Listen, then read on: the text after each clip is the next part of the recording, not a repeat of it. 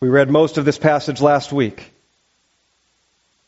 The final word in Ephesians, really the final word from verse 21 to the end, is a postscript, if you will, reminding us that this is a real letter written by a real man to a real church.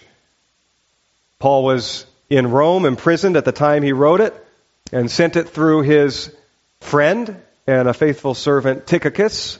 Tychicus may have even been, we said this at the beginning of the series, he may have been the one that actually scribed this for Paul, as Paul dictated to him, and they worked together. That often was the case in letter writing in those days. And so I'll read the postscript, because that's the way Paul signs the letter, if you will. So that you also may know that how I am and what I am doing, Tychicus, the beloved brother and faithful minister in the Lord, will tell you everything. I've sent him to you for this very purpose, that you may know how we are and that he may encourage your hearts.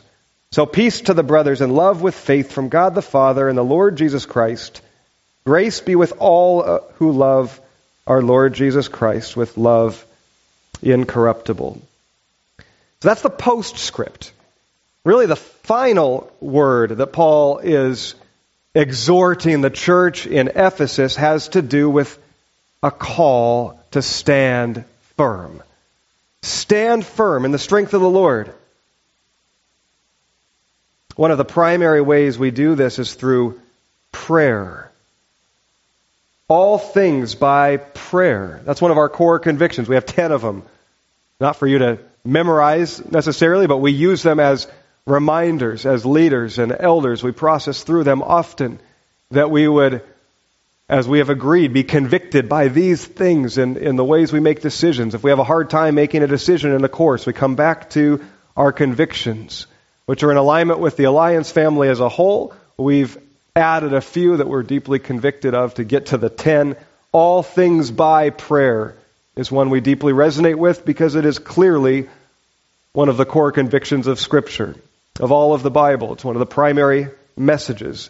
For Paul, prayer was first, last, and central.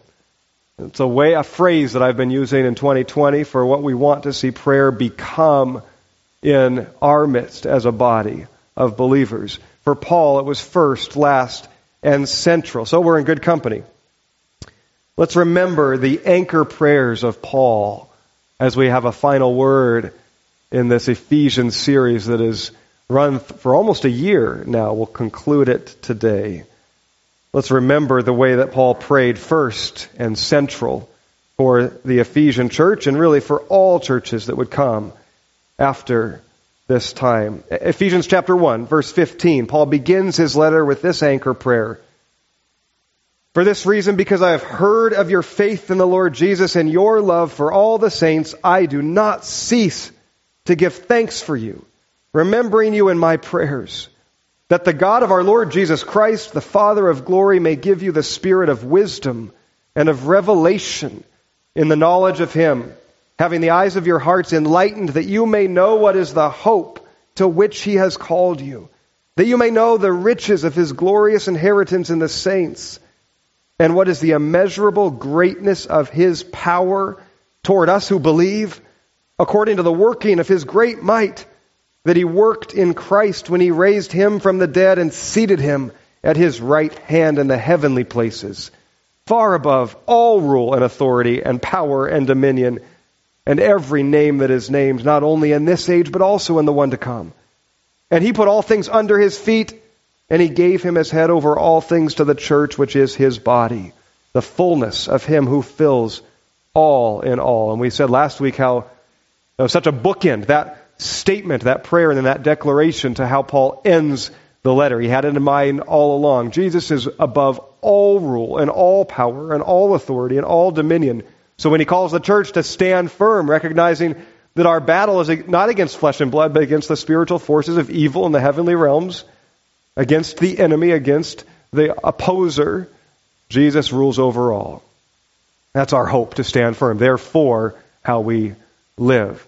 So Paul began.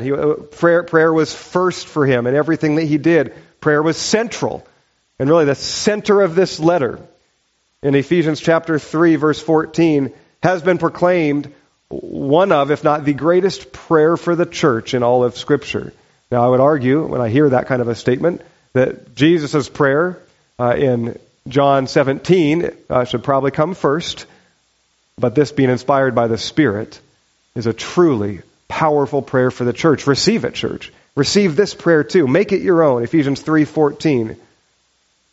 Paul's central prayer for the church. For this reason, I bow my knees before the Father, from whom every family in heaven and on earth is named, that according to the riches of his glory, he may grant you to be strengthened with power through his Spirit in your inner being, so that Christ may dwell in your hearts through faith, and that you, being rooted and grounded in love. You love that greenhouse language right there? Hey, we didn't make it up, by the way.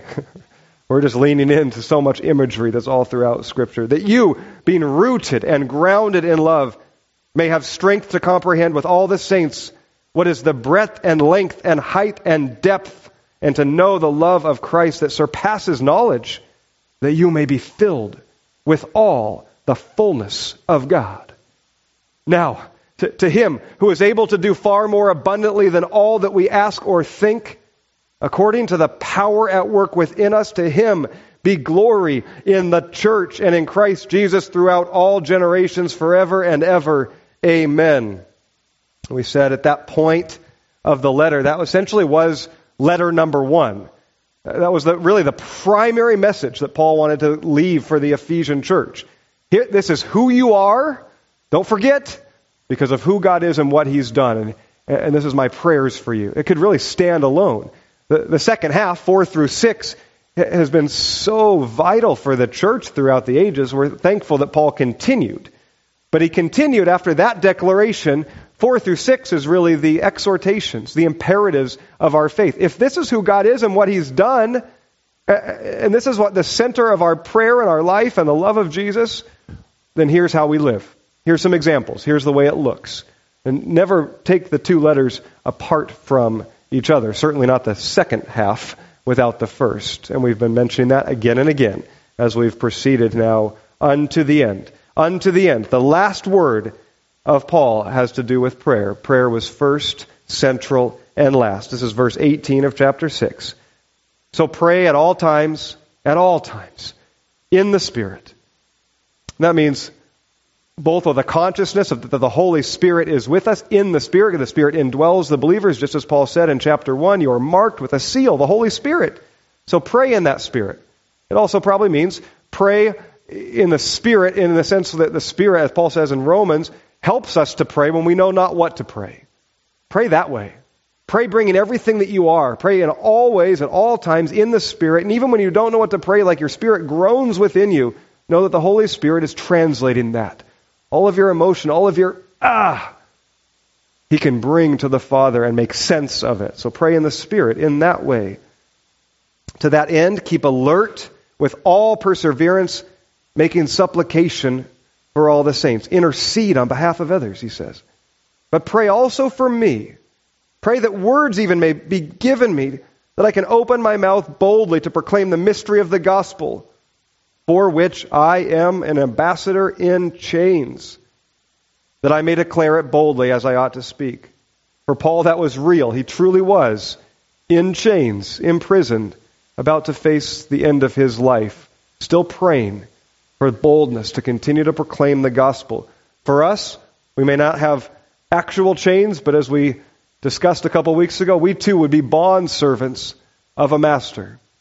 That we too are like slaves unto him, whatever his will and way is. And that's actually where, ironically, true freedom comes in our life, as we willingly give ourselves to be under that good master, to be sent as his ambassadors with his authority and with his power.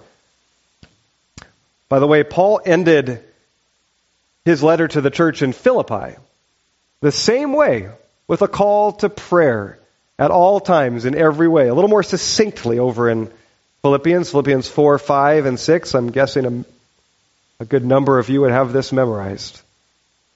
Hey, the Lord is at hand, he says.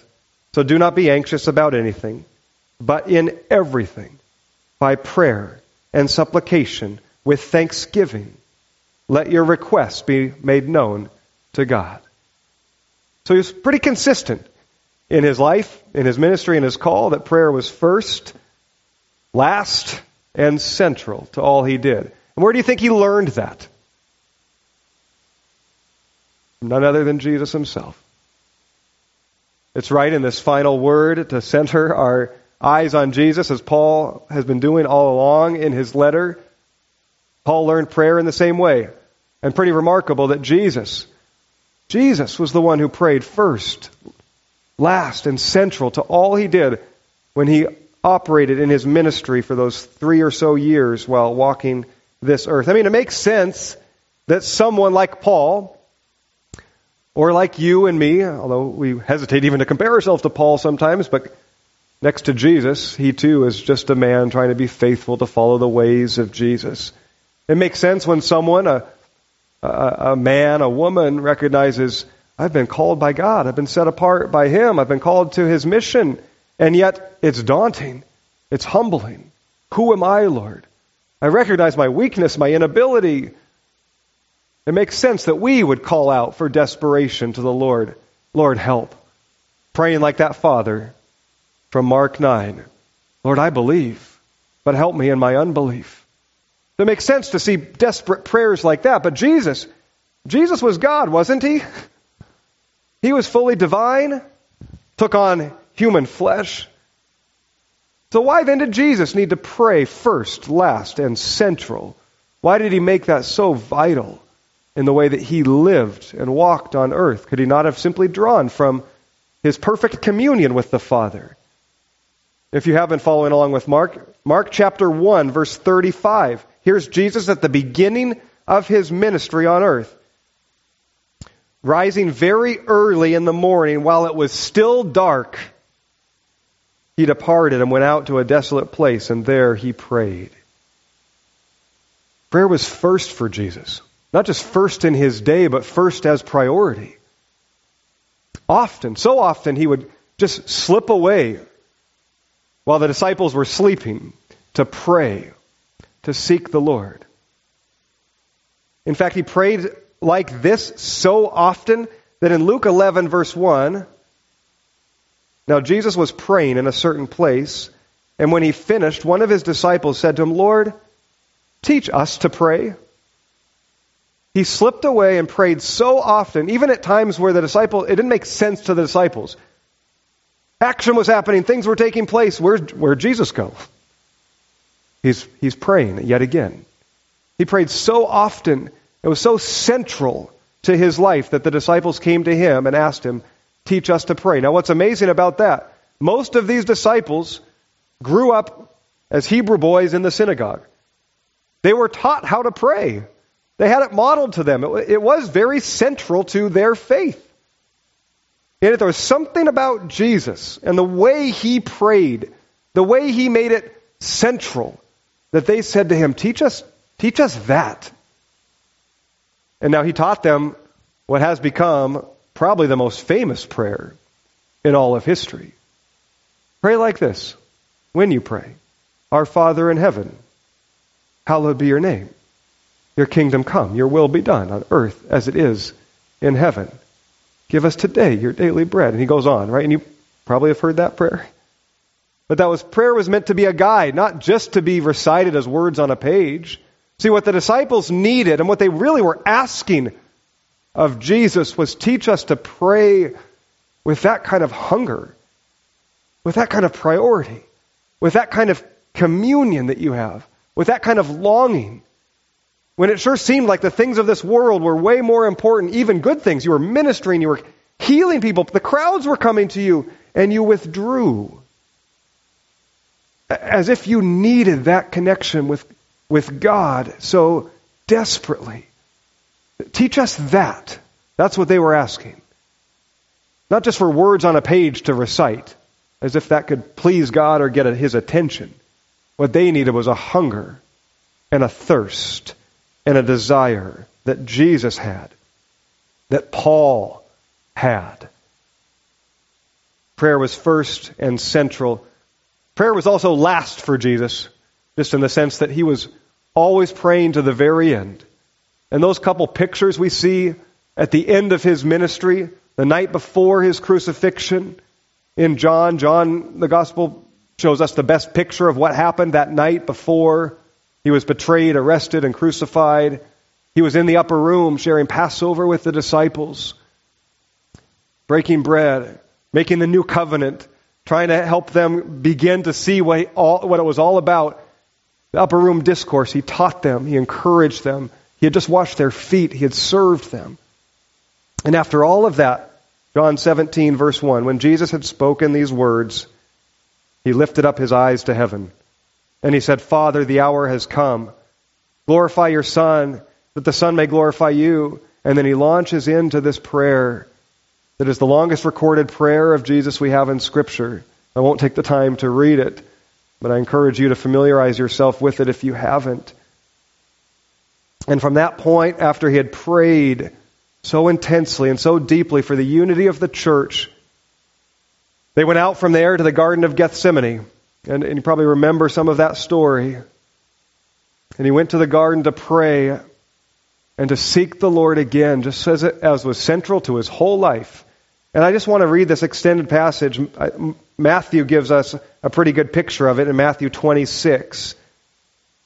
And hold this in mind. And the reason I would read this is because it so lines up with Paul's call to the church in Ephesus, and therefore to all of us, any church that comes after the church, to be alert, to stand firm, to pray desperately, to pray at all times. With that call in mind from Paul, listen to this example, this picture of prayer of Jesus himself and where the disciples are and how he calls them to pray. So Jesus went with them to a place called Gethsemane, Matthew 26:36. And he said to his disciples, sit here while I go over there and pray.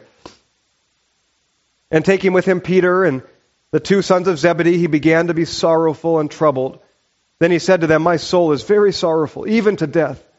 Would you remain here and watch with me?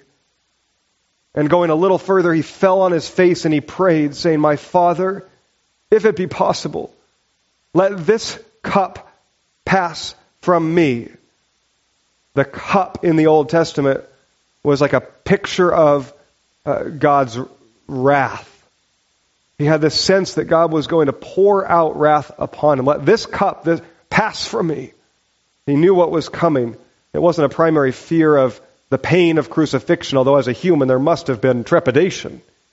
But it was primarily what God had called him to do, and the pain of that separation, of carrying all of the world's sin upon him and putting it to death. So even he prays right here a prayer of anguish to his Father. And he says, yet not as I will, but as you will.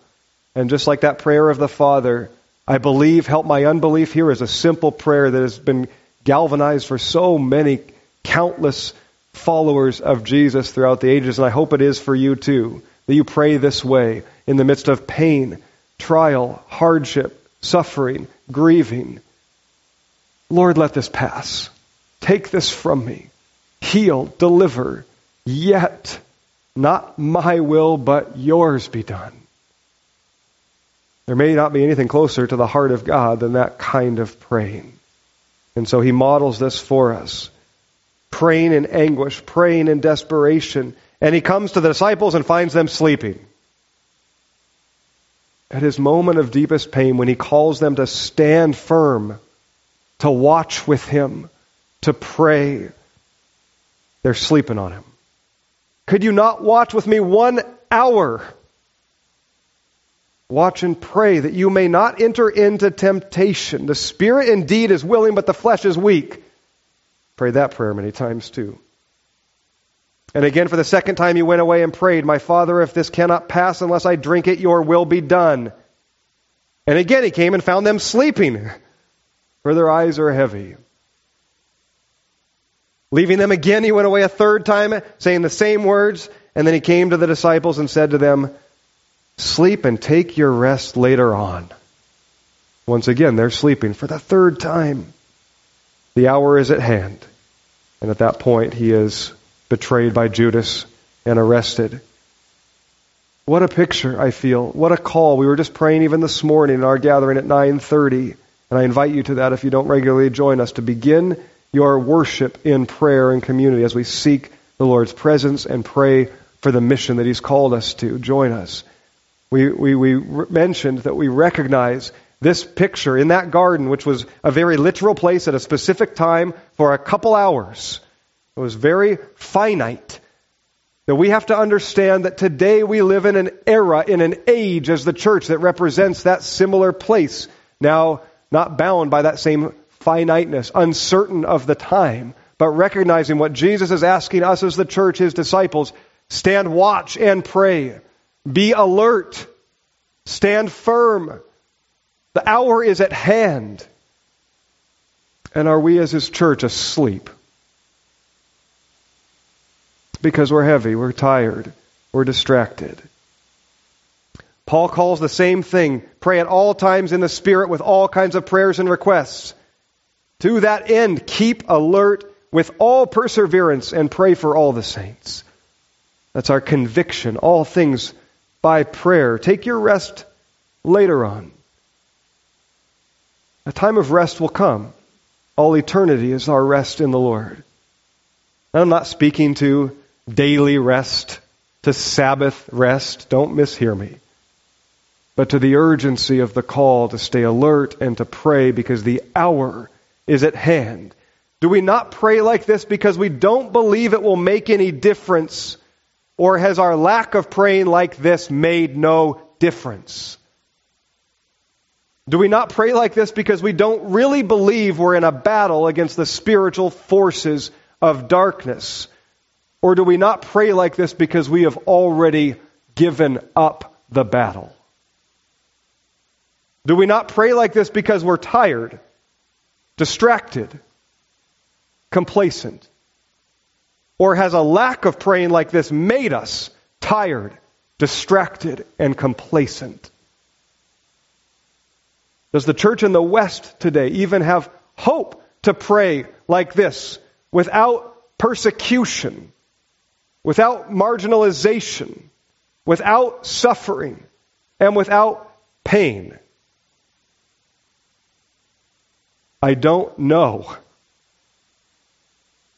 But I'm praying that my prayer life would awaken without more of the aforementioned. We can't recreate the persecution and the suffering that Jesus faced, that the apostles faced, that the early church lived with. That was their reality, which is the reality of so many followers of Jesus in our world today. More people will give up their life for Jesus in this next decade is estimated than the whole rest of history combined. Persecution is growing in our world. Relatively in our country. I'm not saying it's not, but I think it's more covert and subtle. After all, we are still here, assembled, openly proclaiming Jesus as King, without fear of the same kind of persecution that so many millions of believers have lived with throughout history. I am praying that my prayer life awakens.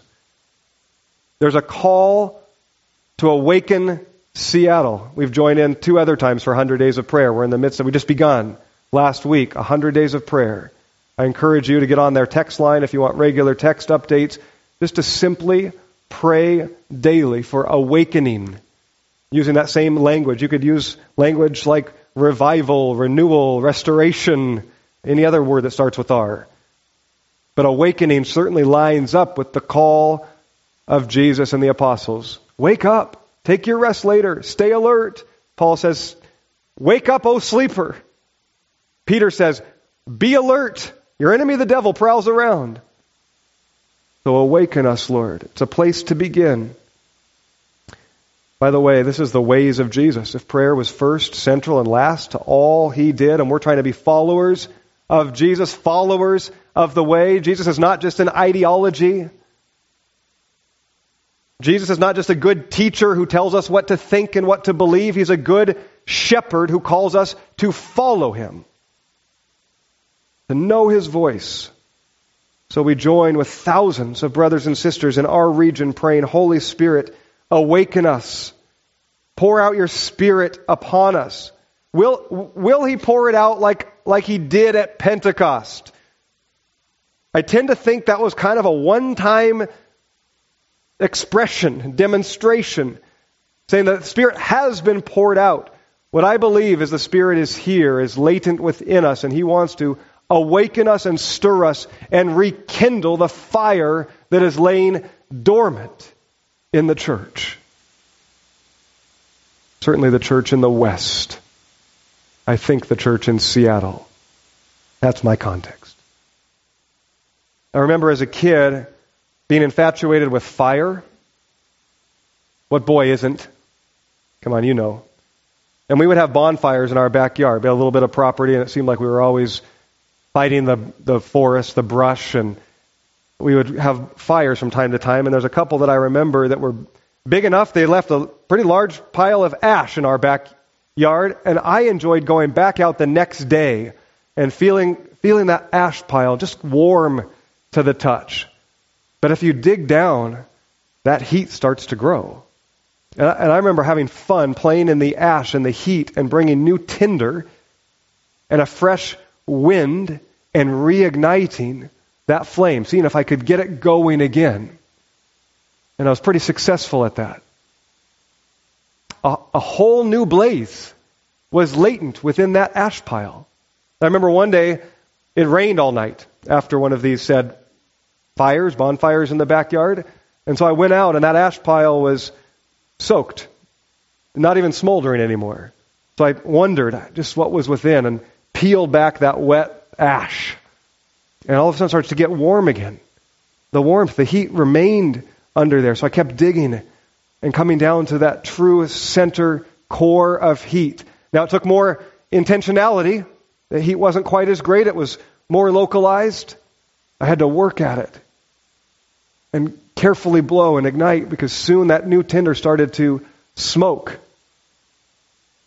And I was able to reignite the blaze and be amazed that even a night of rain, which put out and soaked the top layer, still within that ash pile was latent heat, the potential for a whole new blaze. And that picture just came to mind as I was praying over this word and this message.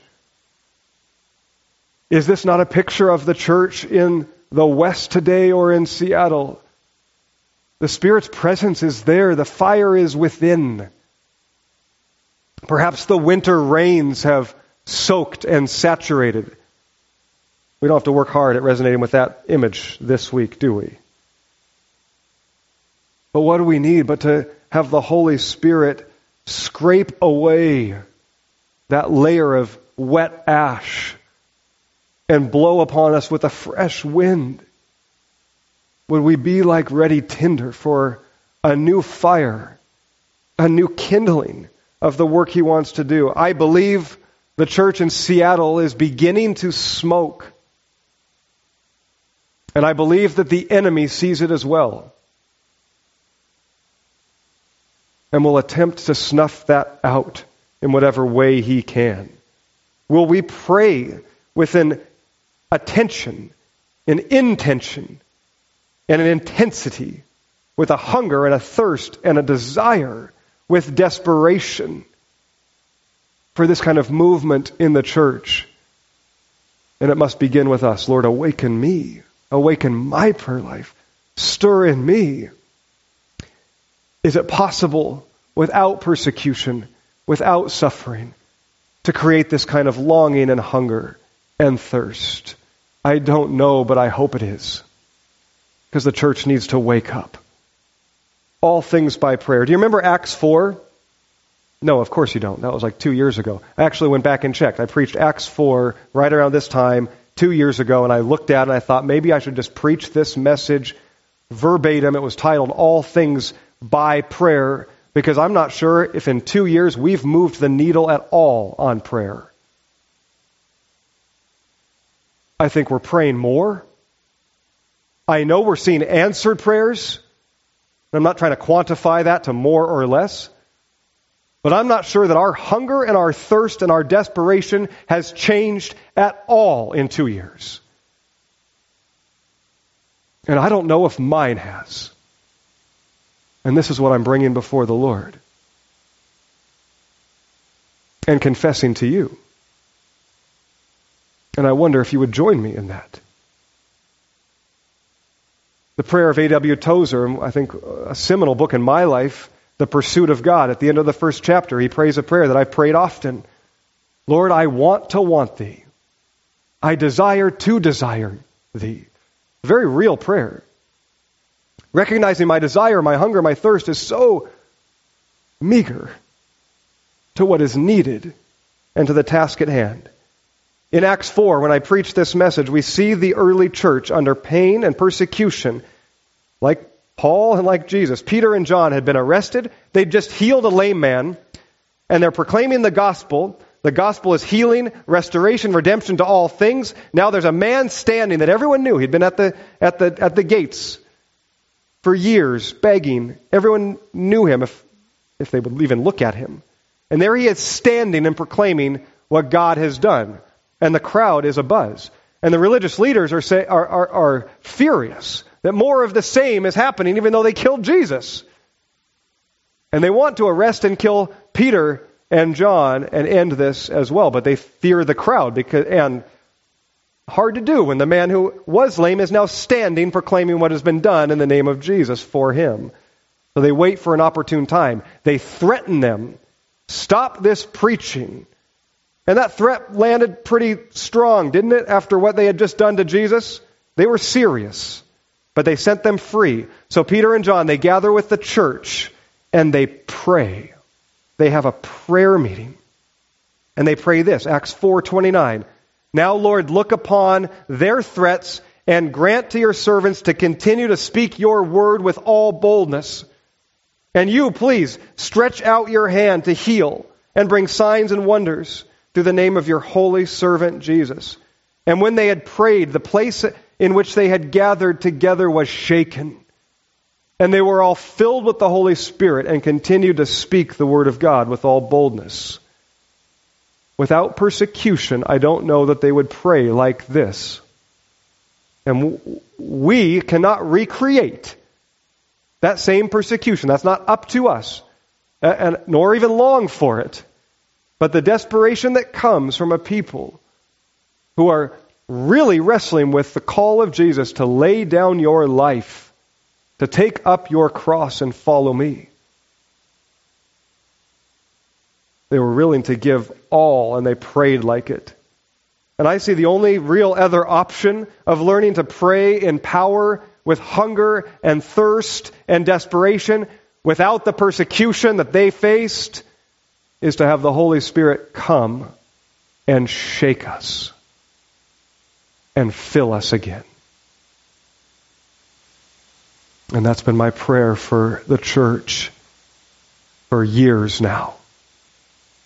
Holy Spirit, come and shake us and fill us with your presence to give us a hunger and a thirst and a passion like your church is meant to have. There's a fire latent within, and we need the breath of the Spirit to blow upon us. If there's anything, as far as it depends on us, that could precede that, it's to understand the mission that we've been called to. The early church didn't miss this for a moment. Jesus had just said to them, go and make disciples of all nations. Teach them all. Baptize them in the name of the Father and the Holy Spirit. And surely I am with you to the end of the age. That's your mission now. That's your purpose. Bring salvation, restoration, and healing to all peoples. Right here in Jerusalem and in Judea, this region, to Samaria, even the people that you have historical animosity with, to all peoples. Because I love them all, unto the ends of the earth. They were daunted by that mission and that call. And may we be also daunted at both the massiveness of it, the scope of it, our own inability to seem to make a dent at it at all. And I can't even convince myself some days to follow Jesus, let alone my neighbor, my Hindu friend at work, my Muslim neighbor, my family member who has renounced the church. We're daunted by the mission in scope and also just in practicality our own inability. But God doesn't use able people, He uses willing people. Are we willing? Are we still hungry for more? It must be pointed out that the primary thrust of Paul's final words here about the armor of God, standing firm, praying at all times, his primary thrust is missional. Not so that we can live comfortable lives or be victorious or get the devil off our back or get back to being comfortable and secure. It's not that at all. It's missional. It's for the advancement of the kingdom of God. Because as the kingdom starts to advance, the enemy starts to resist and counterattack. And we're called to stand firm. And this is why so many have proceeded to join the mission of God and say, I will. I'm going to be an evangelist. I'm going to go. And sometimes we go in our own strength and we get just the counterattacks hit us. But other times we face real attack, fully equipped, one to another. And it's hard. And the enemy is resistant. And so we look at that life and that call and we say, you know what? Maybe not. And we don't turn and flee. By the way, there's not much protecting our backside in that list of armor. So we wouldn't turn and flee. That'd be foolish. But just a slow backpedal, like we might if we faced a wolf or a bear out in the woods. Turning and running is not a good idea, by the way, if you're ever in the woods. A slow backpedal. Maybe make yourself big and bold. And just withdraw. Come back to a place of safety and security. And usually you're left alone. And it might be the very same spiritually as we engage the battle, recognize, man, things are falling apart. Things are tense. My anxiety, my stress, my pressure is up. People in my life seem to be hurting and struggling and suffering more. What is going on? And while we can't attribute everything to the enemy, we don't give him that kind of credit. We recognize that there is a spiritual battle, and these words are true. And so to withdraw, as we withdraw, actually we might very quickly find out that life gets easier, more comfortable, better. And so it would be better. And that's what Paul is saying. And Jesus said, you've gone back to sleep. Back to a place of ease. You're never called to a place of ease or comfort or security. You're called to a mission. You're called not just as a soldier, but he's calling an army to stand firm. Interlocked shields. For we do not wrestle against flesh and blood, but against the rulers and authorities and cosmic powers over this present darkness and against the spiritual forces of evil in the heavenly places. A biblical passage came to mind. Exodus 17. You may remember this.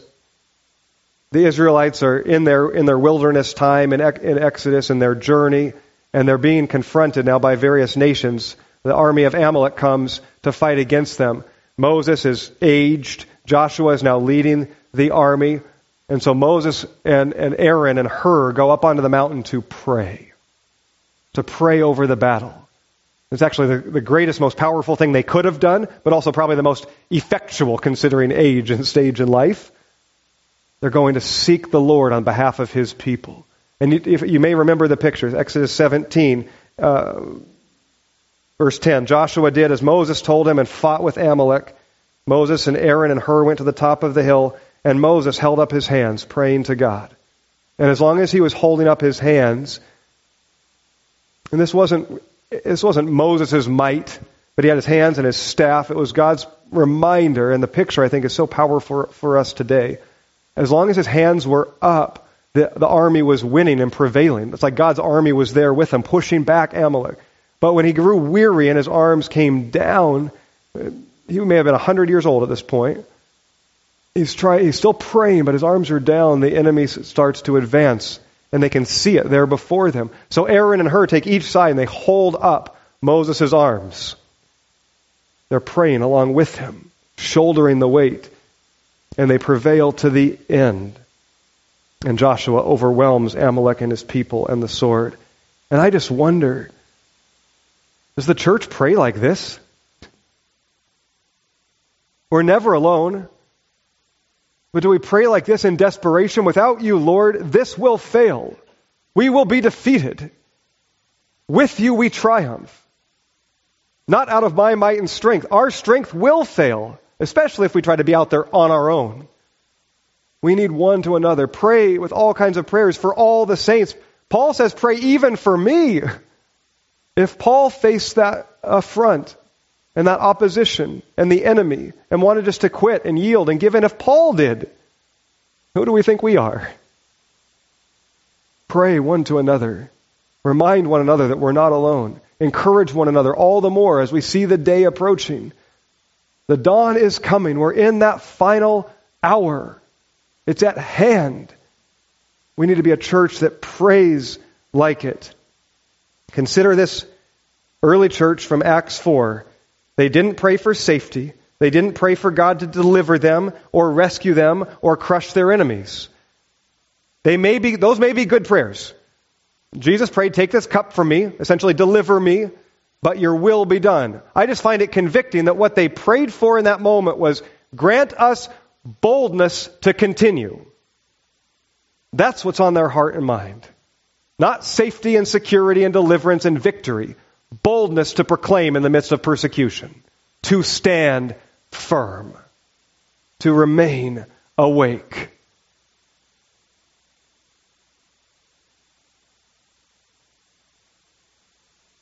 I had a quote here, but I'm way off my notes. Warren Wiersbe said, if more of God's people were witnessing for Christ in daily life, there would be more urgency and greater blessing when the church prays together. Without a recognition of the mission at hand and what we've been called to, I don't know that we will ever pray with this kind of urgency and desperation that we see in the early church. And I'm not sure we will ever truly be filled, shaken, empowered, and ignited. Lord, may it come without persecution. If the only way is for persecution, then your will be done. Refine your church. Awaken us, Lord. Send us on your mission. R.A. Torrey said, pray for great things, expect great things, work for great things, but above all, pray. Prayer is not just our inspiration and our motivation, it is a destination. It's communion with God. It's hearing from Him. It's bringing all to Him. It's knowing Him. So we pray all kinds of prayers and requests. Be free in your prayers. Find the prayers of the saints in Scripture, like in Acts 4, and pray them. Pray them with urgency and in earnest. We pray the Scriptures. We pray the promises of God. We pray like Jesus taught His disciples to pray. Your kingdom come, your will be done. We pray for more of the Spirit. How much more will your Father in heaven give to those who ask Him the Holy Spirit? We pray for more, Lord. We pray in the name of Jesus, the will of Jesus. Whatever is in accordance with your will. Not my will, but your will be done. And we know that's the fulfillment of His mission for why He came. We pray that God scrape away the wet ash of our hearts and souls and blow up on us with fresh wind. Pray that the church begins to smoke. Ignite us, Lord. We pray for all the saints that we might proclaim the Word of God boldly and not shrink back, that we might stand firm. All things by prayer, church. First, last, central. Thank you, God, for sending Paul to write this word to the church. Thank you, Holy Spirit, for preserving it for us. Thank you, Jesus, for creating the church, building the church, loving the church, sending the church, and empowering your church. So peace be to you, and love with faith from God the Father and the Lord Jesus Christ. Grace be with all who love our Lord Jesus Christ with a love incorruptible.